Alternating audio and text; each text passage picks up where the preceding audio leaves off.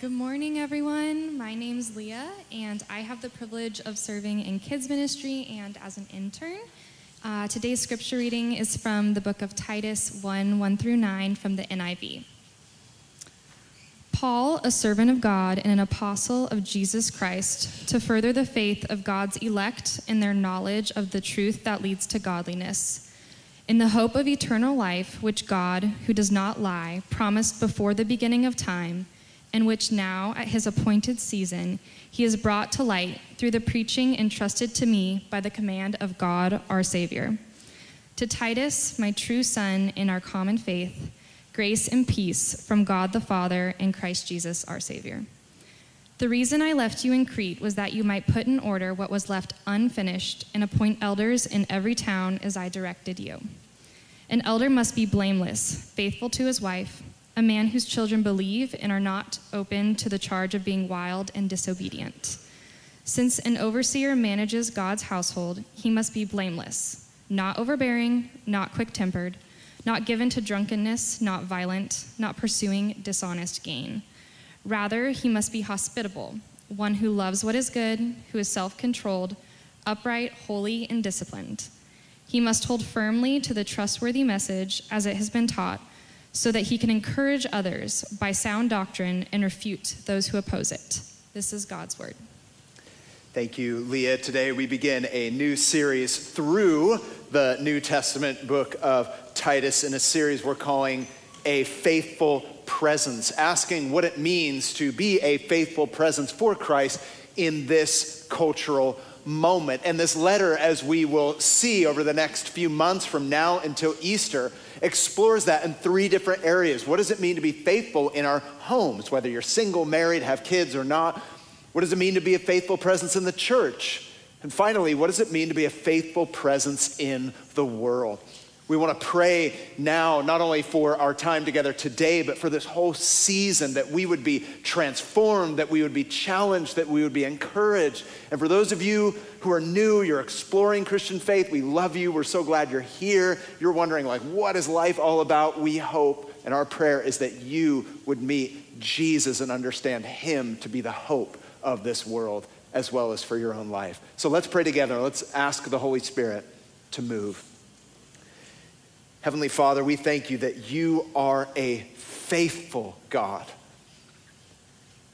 And as a result, you transform us by your grace into faithful people. Lord, I pray that as we begin this journey today, that you would challenge us, that you would encourage us, that you would change us. You know the areas in our own lives that need to be addressed. And so we're asking that your Holy Spirit would speak prophetically and powerfully to us.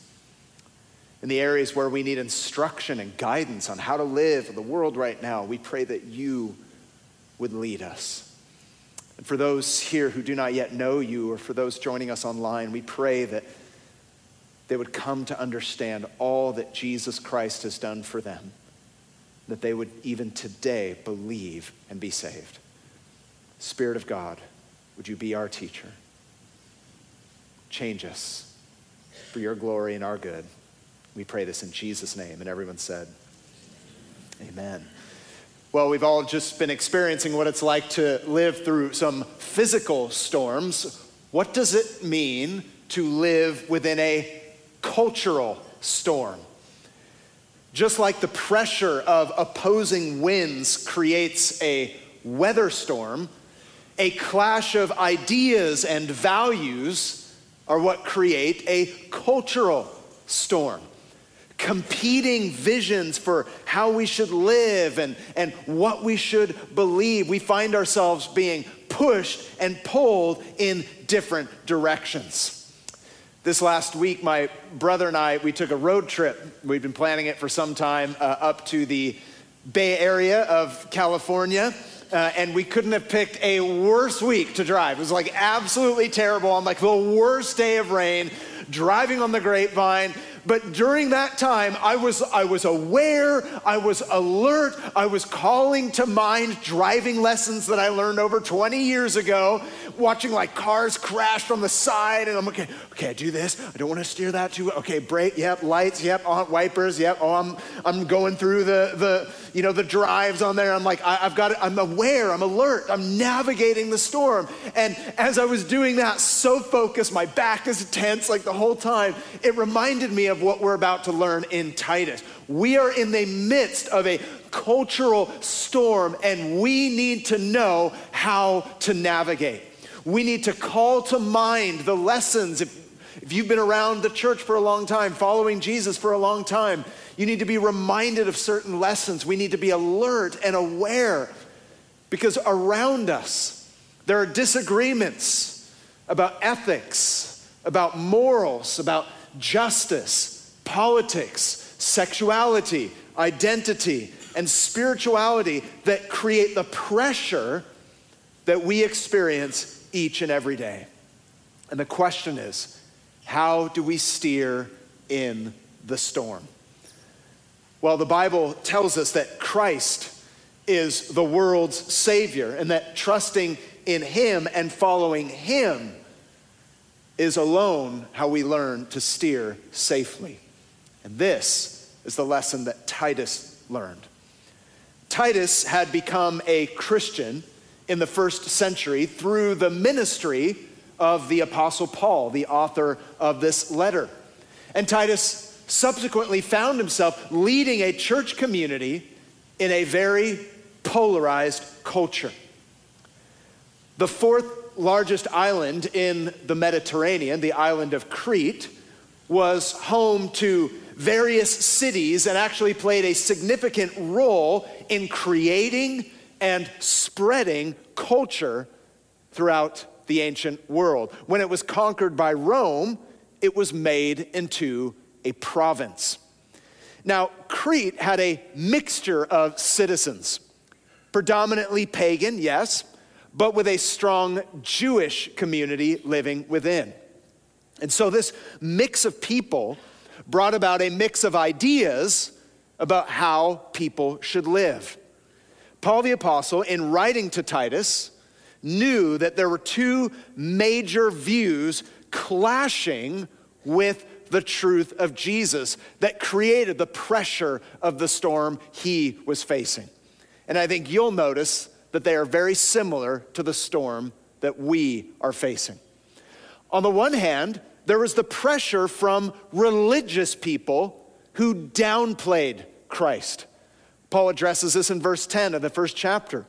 He says, "For there are many rebellious people who engage in useless talk and deceive others. This is especially true of those who insist on circumcision for salvation." So this group of people putting on pressure the church came from a Jewish background, acknowledged that yes, perhaps Jesus was the Messiah, but in order to truly be saved, you need to rely upon your own moral effort and keep the law.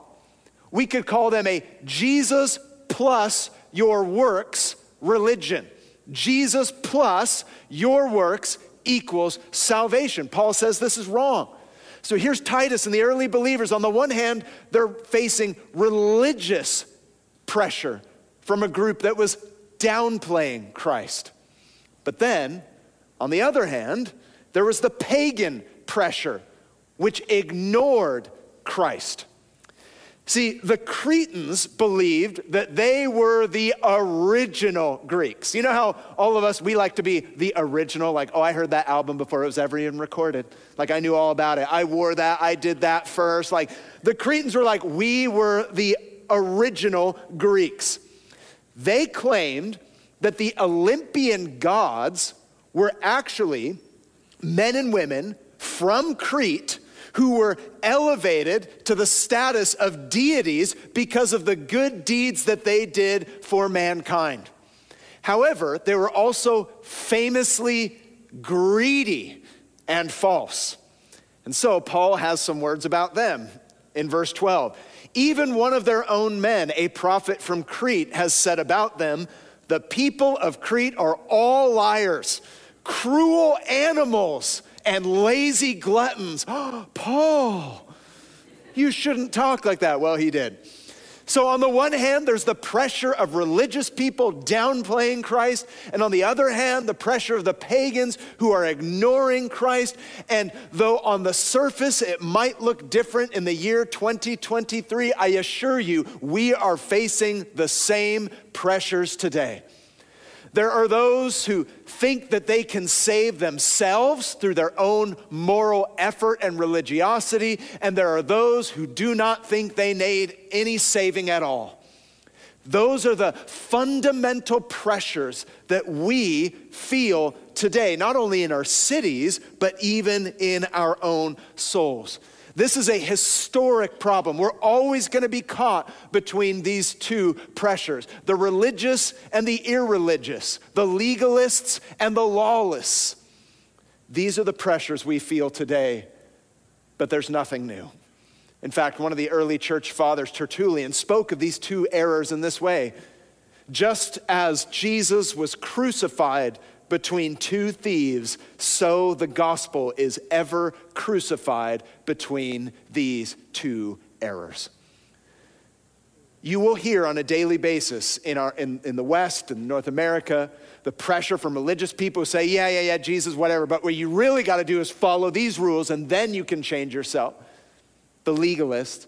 And then you have the lawless, like we don't need to obey any law. The only law I need to follow is the law within my own heart and my own emotions and my own affections. These are the two pressures that we face on a daily basis that create the storm that we are living in.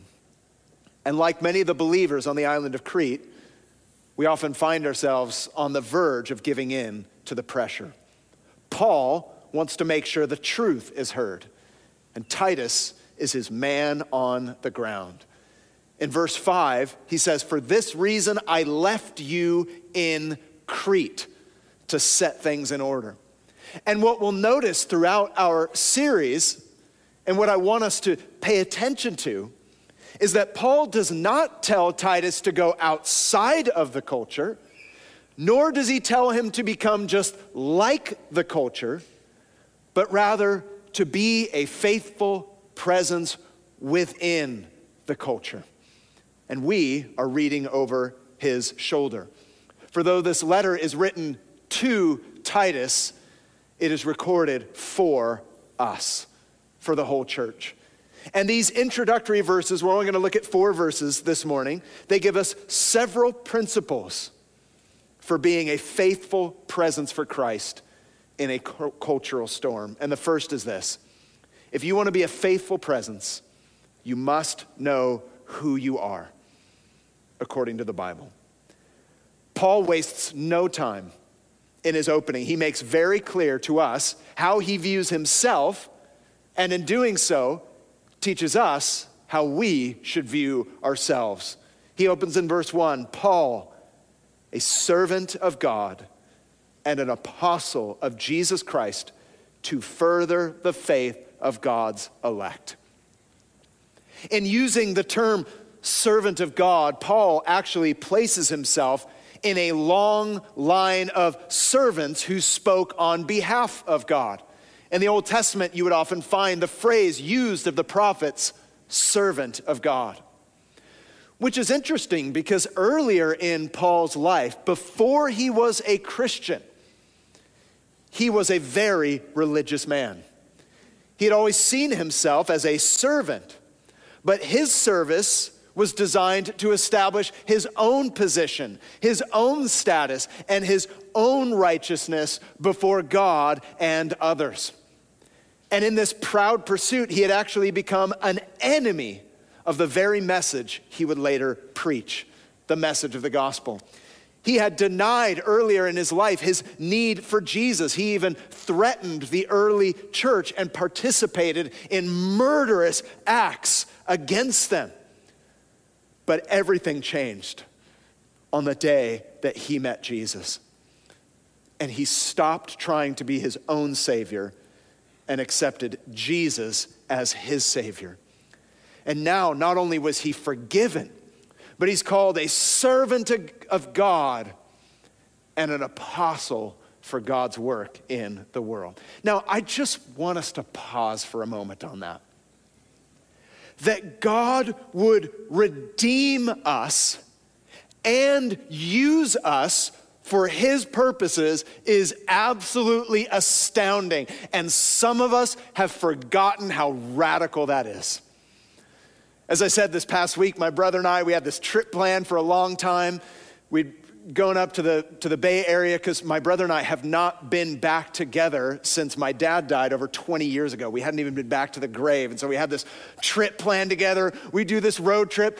And as we did, and we drove around the area in which we grew up, my brother and I were not Christians in our younger years. And basically the whole time we were driving around saying, I should have died there. Definitely should have died there. You should have died there. Should have died there.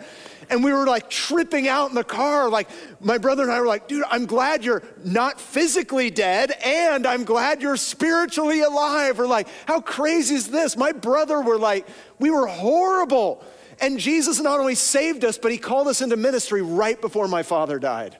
And we're both serving Jesus today. And I cannot believe this. It's like insane. If you would have told me like, oh, you're going to be a servant of God in the church, I'd be like, stop your lying. I would never have believed you. It's unreal. Friends, you are not only forgiven, clean slate, you are accepted by God and you are commissioned for his purpose in the world. If you're not amazed by that, you need a spiritual awakening. It is remarkable. And I don't think Paul ever got over it. God will not only forgive a person, he will then empower them and use them. And that's why Paul proudly says, I am a servant belonging to God. He moved from serving himself to serving the Lord, which is what happens when a person is converted. We used to serve sin, but having been rescued, I now serve the Lord. My question for you this morning is, can you fill your name in that line? Can you call yourself a servant of God? For some of us, this issue needs to be settled. You've trusted in Christ, you know him as your Savior, but maybe you're not living for him as his servant.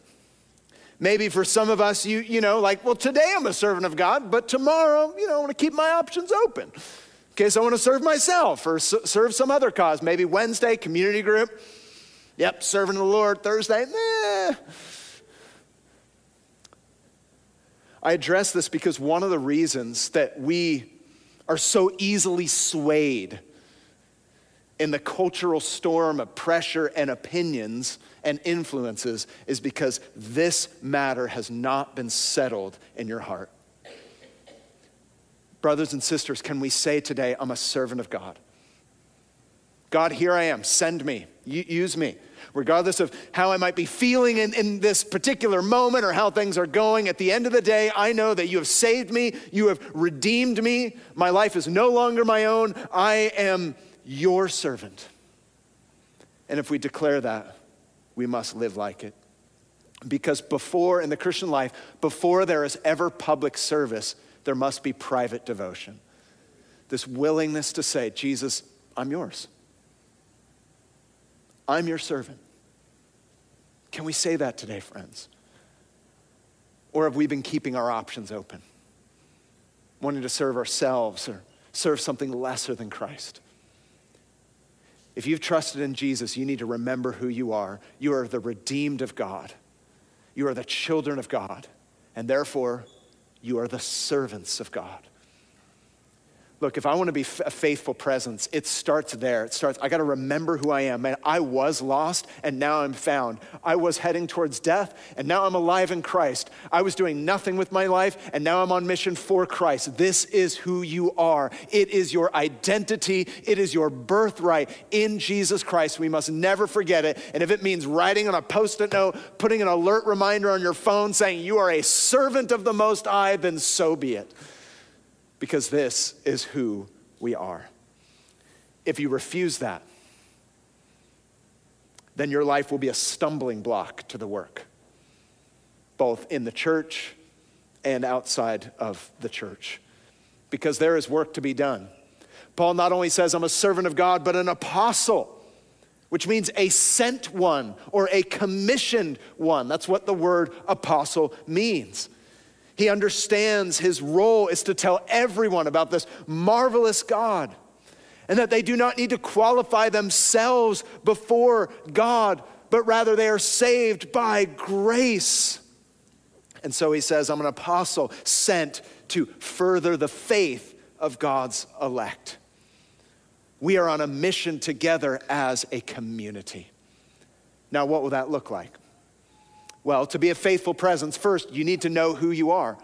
That by faith in Jesus, you are adopted, accepted, forgiven, and commissioned. But secondly, you need to know how to live. You need to know who you are, that you're in Christ, but you also need to know how to live for Christ. See, behavior is always the expression of belief. What you really believe determines how you behave. Or to put it another way, how you behave shows to everyone around you what you really believe. So this new identity, this new understanding of, okay, I'm in Christ, I'm forgiven, I'm redeemed, I'm a servant of God. Well, the test of that is, well, how do I live? And so notice Paul's language at the end of verse 1. To further the faith of God's elect and their knowledge of the truth, that leads to what? Godliness. Now, there's a couple of key words in this passage to note.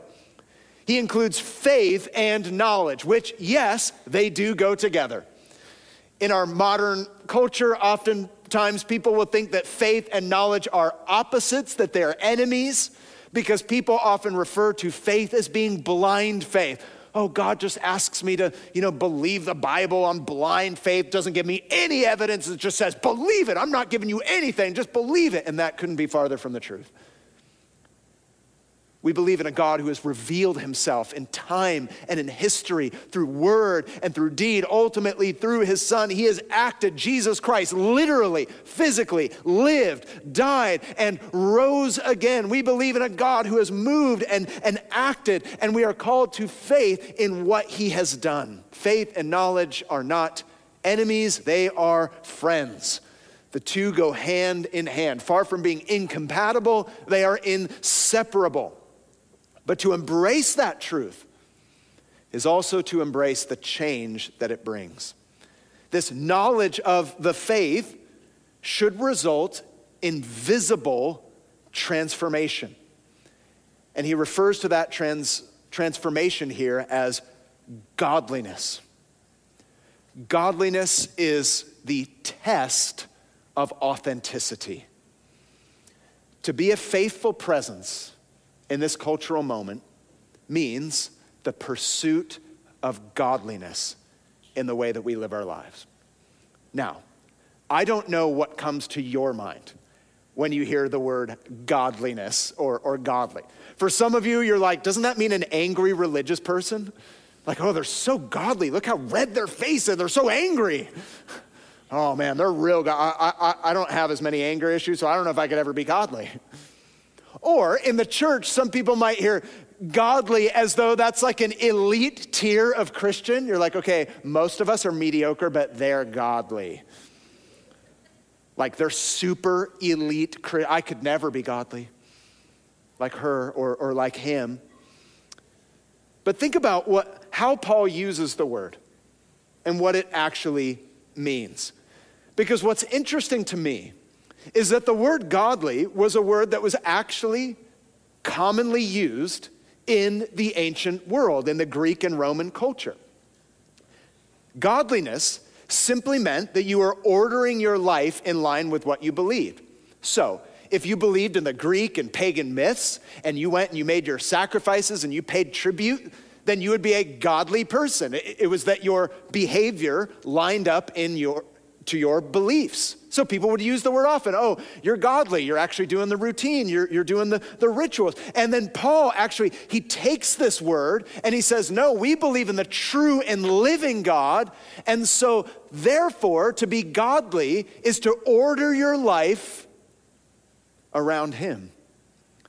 That your behavior would reflect his character. that we would become like what we worship.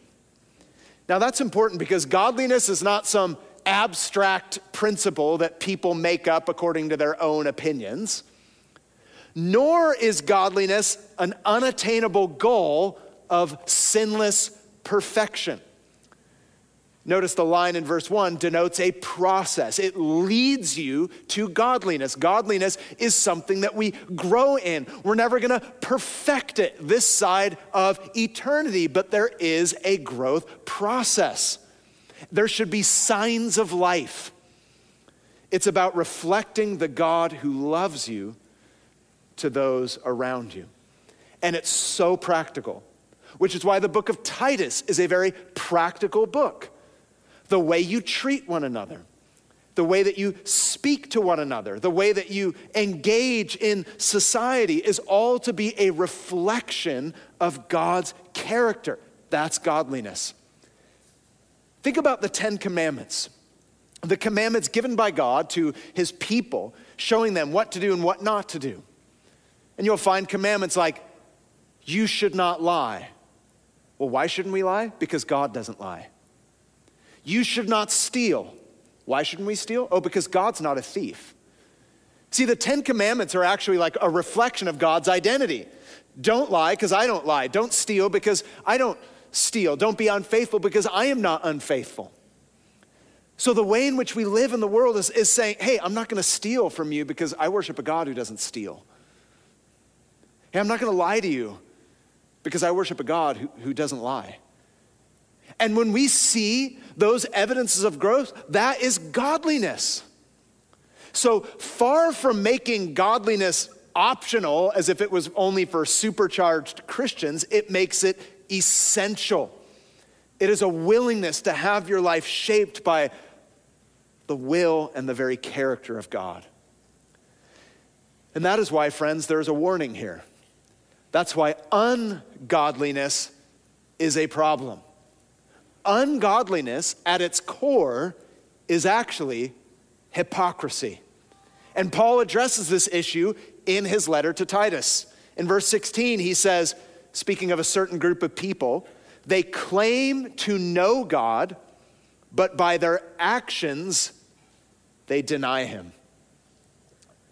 There were people in Titus's time who were claiming to know God. Yes, I know the risen Lord Jesus, but the way they were living sent a contradictory message. Or to use Paul's words, their works denied him. To put it very simply, if you preach a life-changing message, are you modeling a changed life? If we claim to have like, hey, we're the church, hey, we got a life-changing message, and people look at us and like, yeah, I see zero change in your life.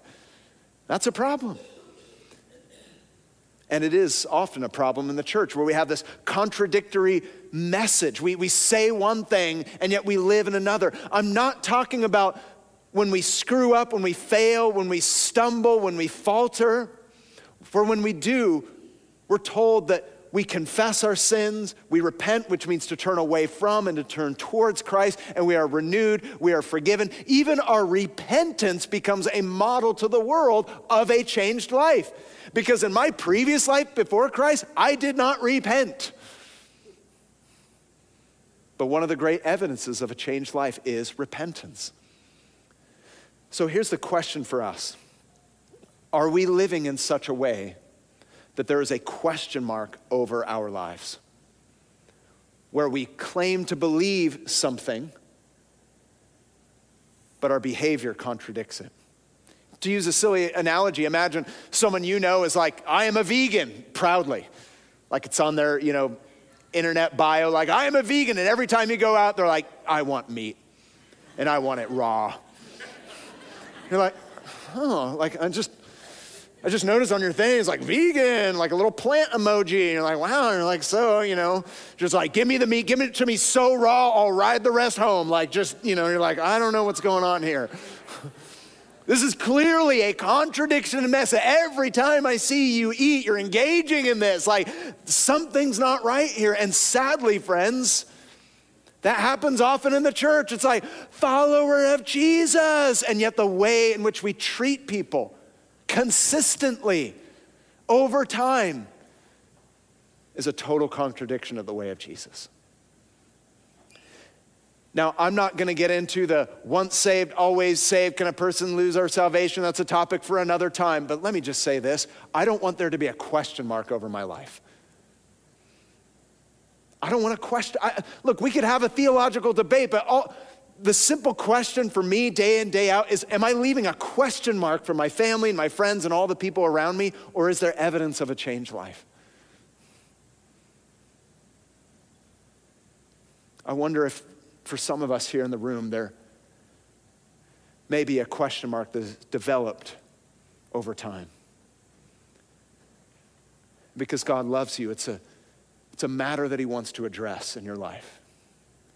And the way in which he does is by reminding you who you are and teaching you how you are to live. And that is in direct response to who he is and what he has done. What are the areas of growth that God wants to address both today and in this season? What is it that you believe about him? Will align your life with what you know about him, what he said about himself, how he's acted in history. That's godliness. But that might feel daunting to you. You're like, how can this be? How can this be for someone like me? Well, that's the third principle. Paul not only reminds us that if we want to be a faithful presence, we need to know who we are, we need to know how to live, but third, we need to know why it's all possible. He makes it absolutely clear what he believes, and why you should believe as well. In verse 2 and 3, he says, in the hope of eternal life, which God, who does not lie, promised before the beginning of time, and which now, at his appointed season, he has brought to light through the preaching entrusted to me by the command of God our Savior. What is this changed life all based upon? How can I be this faithful presence in a cultural storm? Like, it sounds so daunting, it sounds so overwhelming, but friends, it is all possible because of who God is. It is all based on the trustworthiness of God. And here in these opening verses, there are three attributes about God that I want to highlight because they serve as the fuel for your growth. The first is that he's a God who has promised. He's a God who makes promises. He's the God of covenant, to use Bible language, a binding agreement.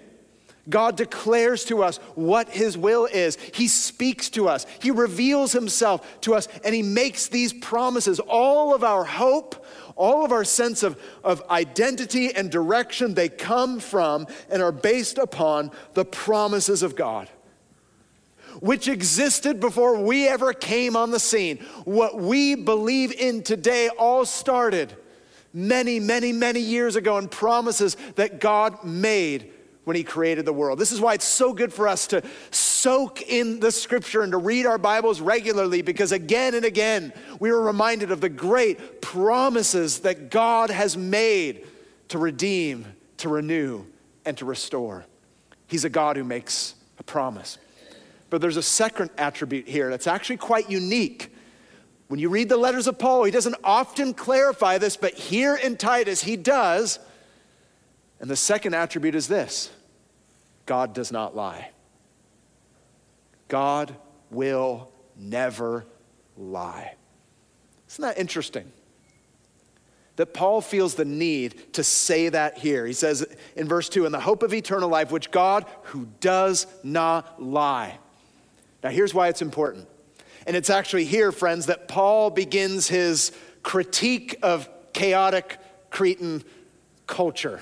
Say that fast out loud 3 times. He does so by tapping into language and concepts that were actually familiar to the Cretan culture, ideas that dominated their narrative and storyline. Let me give you an example. Cretans regarded lying as culturally acceptable. It was culturally acceptable when you were in that culture to lie. Why? Because they worshiped these pagan gods. And the greatest god was Zeus. If you know anything about Zeus, Zeus was crazy. Zeus was a liar. And in their narrative, he often lied even for sexual relations. And so because they worshiped, Zeus, they then lived like that. Like it was no problem to lie. Like, hey, I just lied to you. No problem. Why'd you lie? I'm a Cretan. WWZD, like what would Zeus do? Well, he'd lie. So totally, you can lie, I can lie, we're all lying, like whatever. So hey, you can't discredit the Cretans for not being consistent. They're like, well, I'm lying because Zeus lied. Like, hey, I'm just trying to be faithful. Or I'm lying, just kidding. Or maybe I'm not, I don't know. So here's Paul saying, okay, you guys worship a God who lies and manipulates. Like that is the cultural milieu in which these people lived. And so here comes Paul. He's saying, here's the God. He's the true and living God, and he is the God who does not lie. Think about how powerful that concept is to people who are born and raised in an environment to believe that their mythology was filled with gods and goddesses who were dangerous and who were unpredictable. You don't know that much about them. You don't know if they're going to bless you or not. Or if you don't do the right thing, you're going to get the reward of faithfulness, or you're going to get punishment with chaos. And here Paul is saying, God made a promise. He's the initiator. And he is the God who does not lie. He will never lie to you. Which is just as powerful to us today as it was for these men and women back then. Because there are some of us, the reason that we struggle with godliness and our commitment to Christ is because we're like, I don't know. I don't know if I can trust him. I don't know. Like, I don't know if it's worth it. Like, is he really going to come through? Paul's like, hey, God never lies. God never lies. He's the God who promises. He will never lie. And the third attribute is he will bring it to pass. What he has promised, he will do it at his appointed time, not yours. You notice that little detail there? Because listen, some of you feel like God's lied to you because it's based on a promise he never made. Some of us, we make up our own promises. We put them in God's mouth. Like, hey, God, I just felt that you were going to give me a new job by January 2023. That's what I felt, and you didn't do it, so you're a liar. I'm like, yeah, that's not in the Bible. Like, did God say that? See, God will always break a promise he never made. But he will never break a promise he actually made. He will bring it to pass in his time. In his time. And the word brought to light here is the gospel, the message that Paul's been commissioned to preach. Christianity is a revealed religion. God has broken in and spoken and acted in time and in space. God can be known and experienced. This message of the gospel is rooted in God's faithfulness. Friends, us trying to live as a faithful presence isn't a matter of us like groping in the darkness, trying to discover something about God, wondering if he's going to come through on his promise. His word is not written on sand. It will not change. It is a solid rock, a sure foundation that you can build your life on so that when the storms and the rain and the wind come, and they may beat on your house, but your house will never fall because you are built on the rock of Jesus Christ. He is the God who makes promises. He is a God who will never lie, and he is the God who will bring it to pass. To put it simply, friends, the good news that you carry is the good news that carries you. Isn't that one of the beautiful things about Christianity? The good news that you carry, that you get to tell people, hey, Jesus Christ loves you, he died for you, he rose again, is the same news that carries you.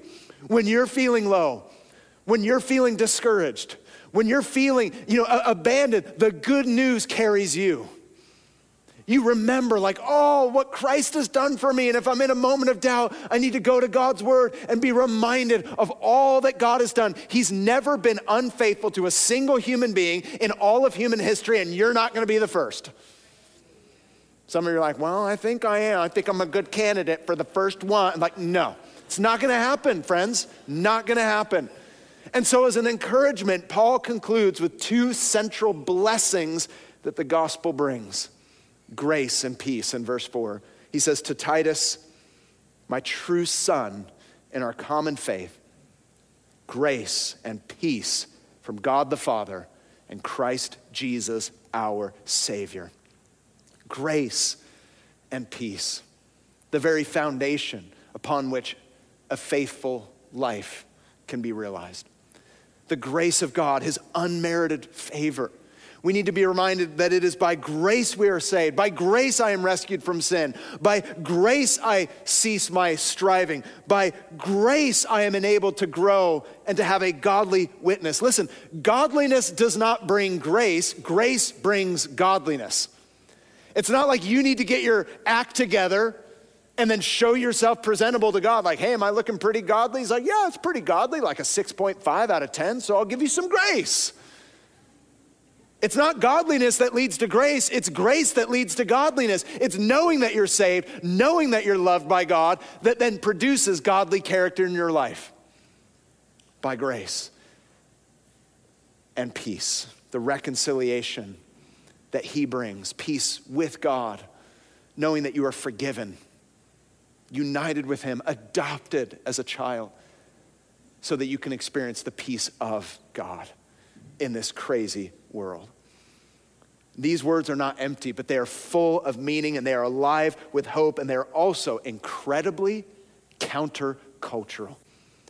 Because this grace and peace, they come from God the Father and Christ Jesus our Savior. Remember, Paul just referred in the previous verse to God our Savior. And now in the next verse, he refers to Jesus Christ as a Savior.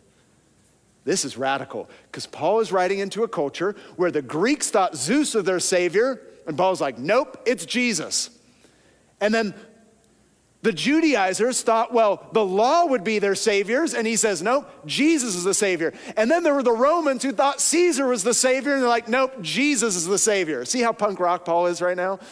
He's like, whatever saviors you think are out there, they are not it. Jesus Christ is our Savior. And so in the midst of this storm, Paul undercuts every belief system and says, Jesus is our Savior who saves us from the ultimate chaos of sin and death. Because the one storm that you should ultimately fear is the storm of sin and eternal separation from God. The very storm that Jesus came and stepped into when he went on the cross to die for you and to die for me. Though he never sinned, he died for ours and thus freed us from that penalty, freed us from that horrible eternity so that we could be brought near to him and commissioned by him to do his work in the world and to be with him forever and ever in glory.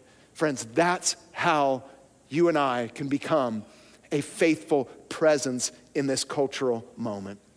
The relationship that you and I need, the status that we need, the power that we need, the authority that we need, comes to us by grace in Jesus Christ.